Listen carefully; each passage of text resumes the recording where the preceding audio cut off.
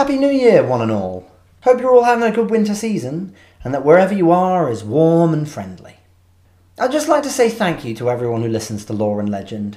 Without you, this project would be no more than hurling stories into the digital abyss. And considering how much time it takes to deliver one fully formed story into said abyss, we really genuinely appreciate you making it worth our while. Hope you've had a chance to check out our seasonal episodes, and if not, why not have a listen now? Hear stories of sneaky foxes, of fateful bargains, and of light and warmth emerging out of the darkness. If anyone's wondering why you've not heard from me lately, fear not. I have not been stolen away by a vicious redcap and locked within the bowels of the earth for a generation.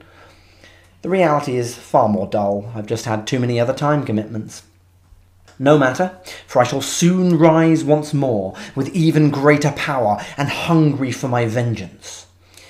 Quite what form this vengeance will take, none of us will truly know. 2019 draws to a close, marking the end of our first year working on this project. In that time, we've put out 1 full series, 4 Halloween tales, 3 Christmas stories, and 4 guest episodes.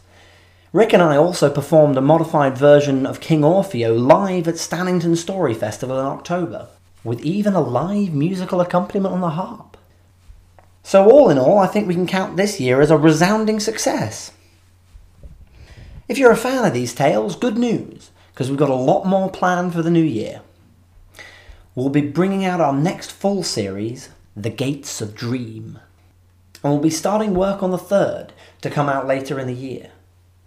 If you'd like a chance to help choose the folkloric tradition we'll be exploring in the 3rd series, keep an eye on our website and social media, because we'll soon be bringing out a shortlist and inviting you all to cast your votes for your favourite theme.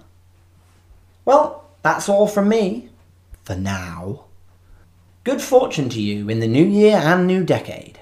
The story is never over.